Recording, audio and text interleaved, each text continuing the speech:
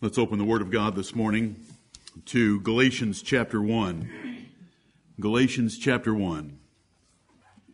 The Apostle Paul is pressed in several places in the New Testament to defend himself against the accusations and the demeaning efforts of Jewish legalists against him. And the churches of Galatia, being churches that he and fellow servants had started in Galatia, were a set of churches that were under the influence of those Jewish legalists. And so much of Galatians, almost the entirety of the epistle, is spent defending the truth of the gospel against adding anything from Moses' law to it. But in the first chapter of Galatians, the apostle gives a short summary of his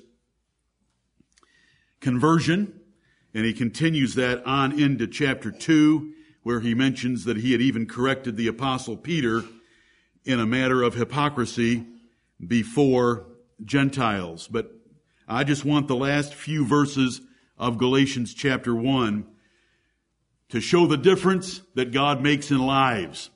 And we want to be thankful today for the difference He's made in our life and our lives individually considered in our life as a church. Verse 20, Galatians chapter 1. Now the things which I write unto you, behold, before God I lie not.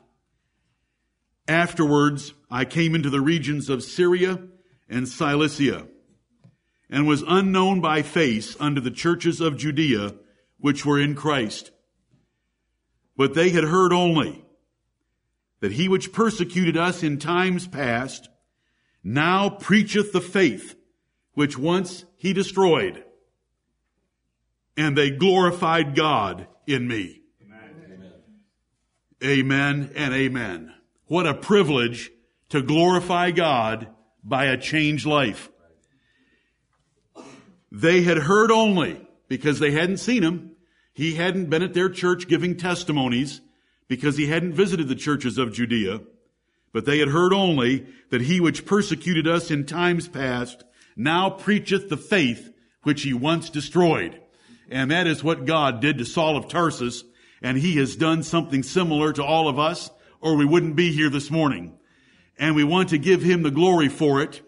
And even more than that, we want others to glorify God because of our lives.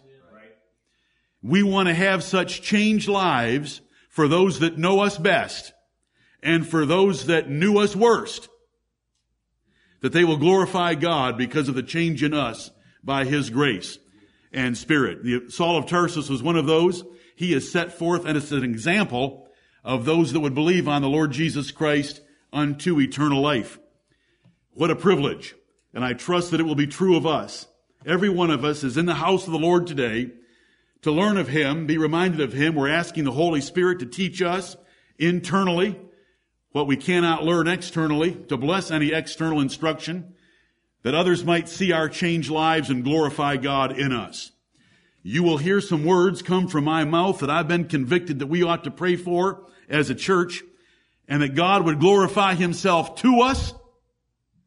Moses begged for it. And that God would glorify Himself through us. What I'm giving to you right now from this verse. That 24th verse is precious. And they glorified God in me. The change in Saul of Tarsus. And what a change it was. And what a change in our lives if we'd be honest before the Lord and one another. Let's glorify God by those changed lives. Where we can follow Him more closely. Love Him more dearly. Hate this world more passionately. Let's do so for His glory and honor. Right. Let us pray. Almighty God, our Father in heaven, Thou art the true and living God. Beside Thee there is no other. We thank Thee, Lord of heaven and earth, that Thou hast created all things for Thyself, and for Thy pleasure they are and were created. Amen. From Pharaoh on the throne of Egypt to the firstborn of the maid behind the grinding wheels. Heavenly Father, we humble ourselves before thy holy, majestic, glorious, sovereign power and authority in the universe. All we have to do is look around and see the differences that you make. From the desert sands of the Sudan and Ethiopia to the privileged children of America. And your sovereign power is as evident today as it was in the days of Moses. We bless and we praise thee. We freely confess that we are not worthy of the least of all thy mercies and of all the truth that you have shown us. We thank thee, Lord of heaven and earth, that in your eternal counsels you purposed to display your grace in us through Jesus Christ, your Son, our Savior. Right. We bless and we praise thee. We ask, O Lord, this day that thy Son, the Lord Jesus Christ, will get all the honor and all the glory out of these assemblies. Amen. We worship no man but him. He is the head of this church, and he is the cornerstone of it.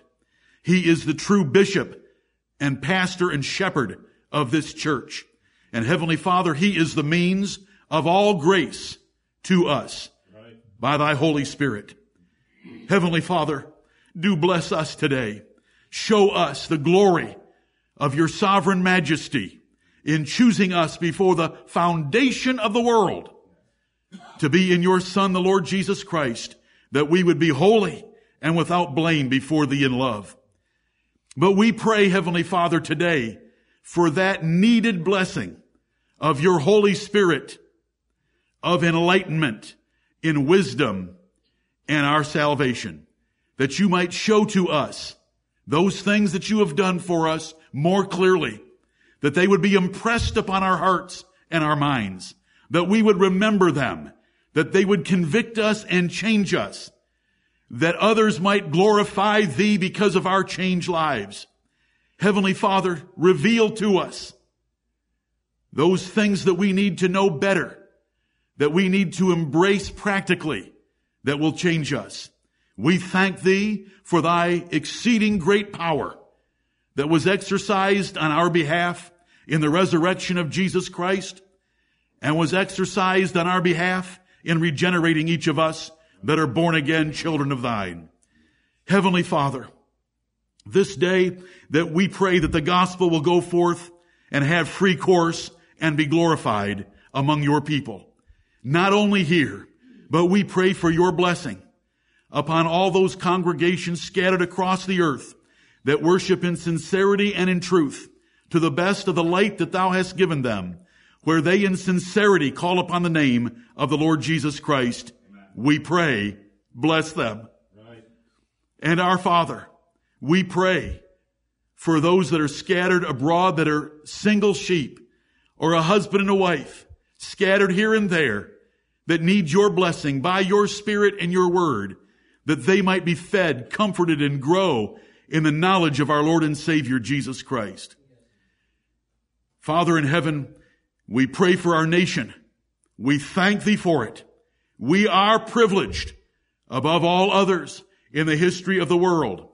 And though there be many things upside down in our nation, we are thankful for the liberty that we yet have in our families, in our employment, and most of all in our worship right here, to follow thee according to thy word, without fear of imprisonment, loss of assets, or the threat of death.